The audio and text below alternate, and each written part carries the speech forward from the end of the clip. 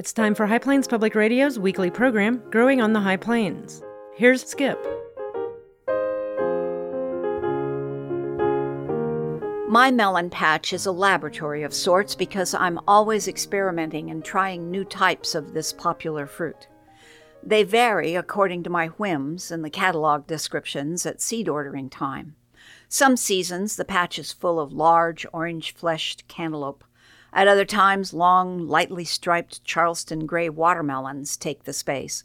Or I might give in to one of my personal favorites, green-fleshed and smooth-skinned honeydews.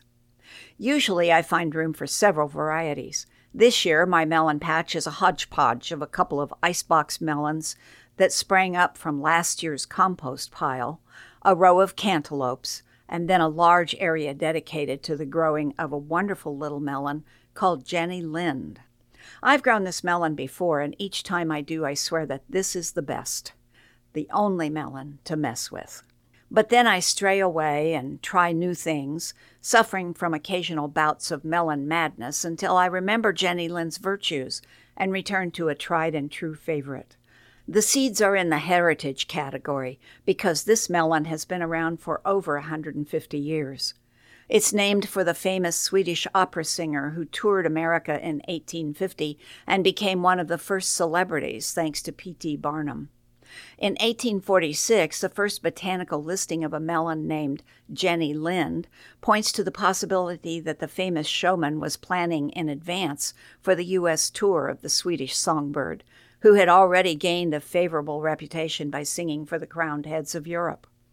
When she arrived on American soil, it was all Jenny all the time, including a wildly popular muskmelon, so that you could grow your own Jenny Lind in your own backyard. Barnum billed Jenny Lind as the Swedish nightingale, the world's sweetest singer. Her namesake melon displays many of her attributes, including sweetness and size. Described in seed catalogs as an heirloom melon, it's small, usually 1 to 2 pounds.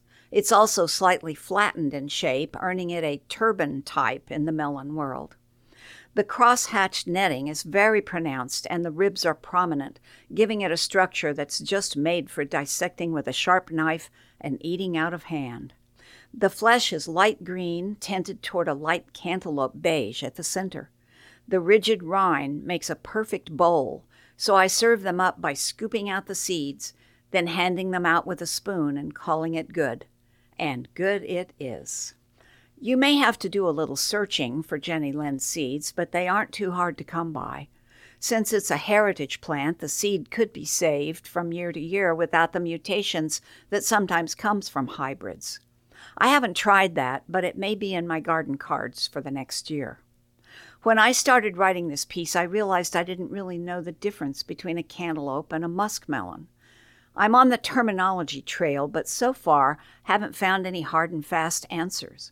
When I was growing up, the old-timers called anything that wasn't a watermelon a muskmelon, or sometimes mushmelon.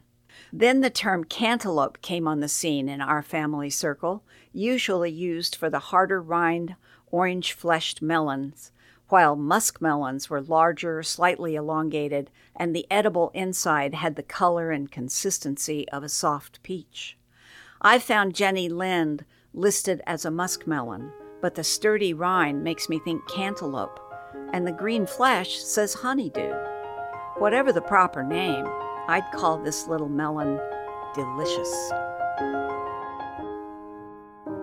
Growing on the High Plains is a production of High Plains Public Radio. It's written and narrated by Skip Mancini and produced by the staff at HPPR. To listen to other Growing on the High Plains episodes, visit hppr.org.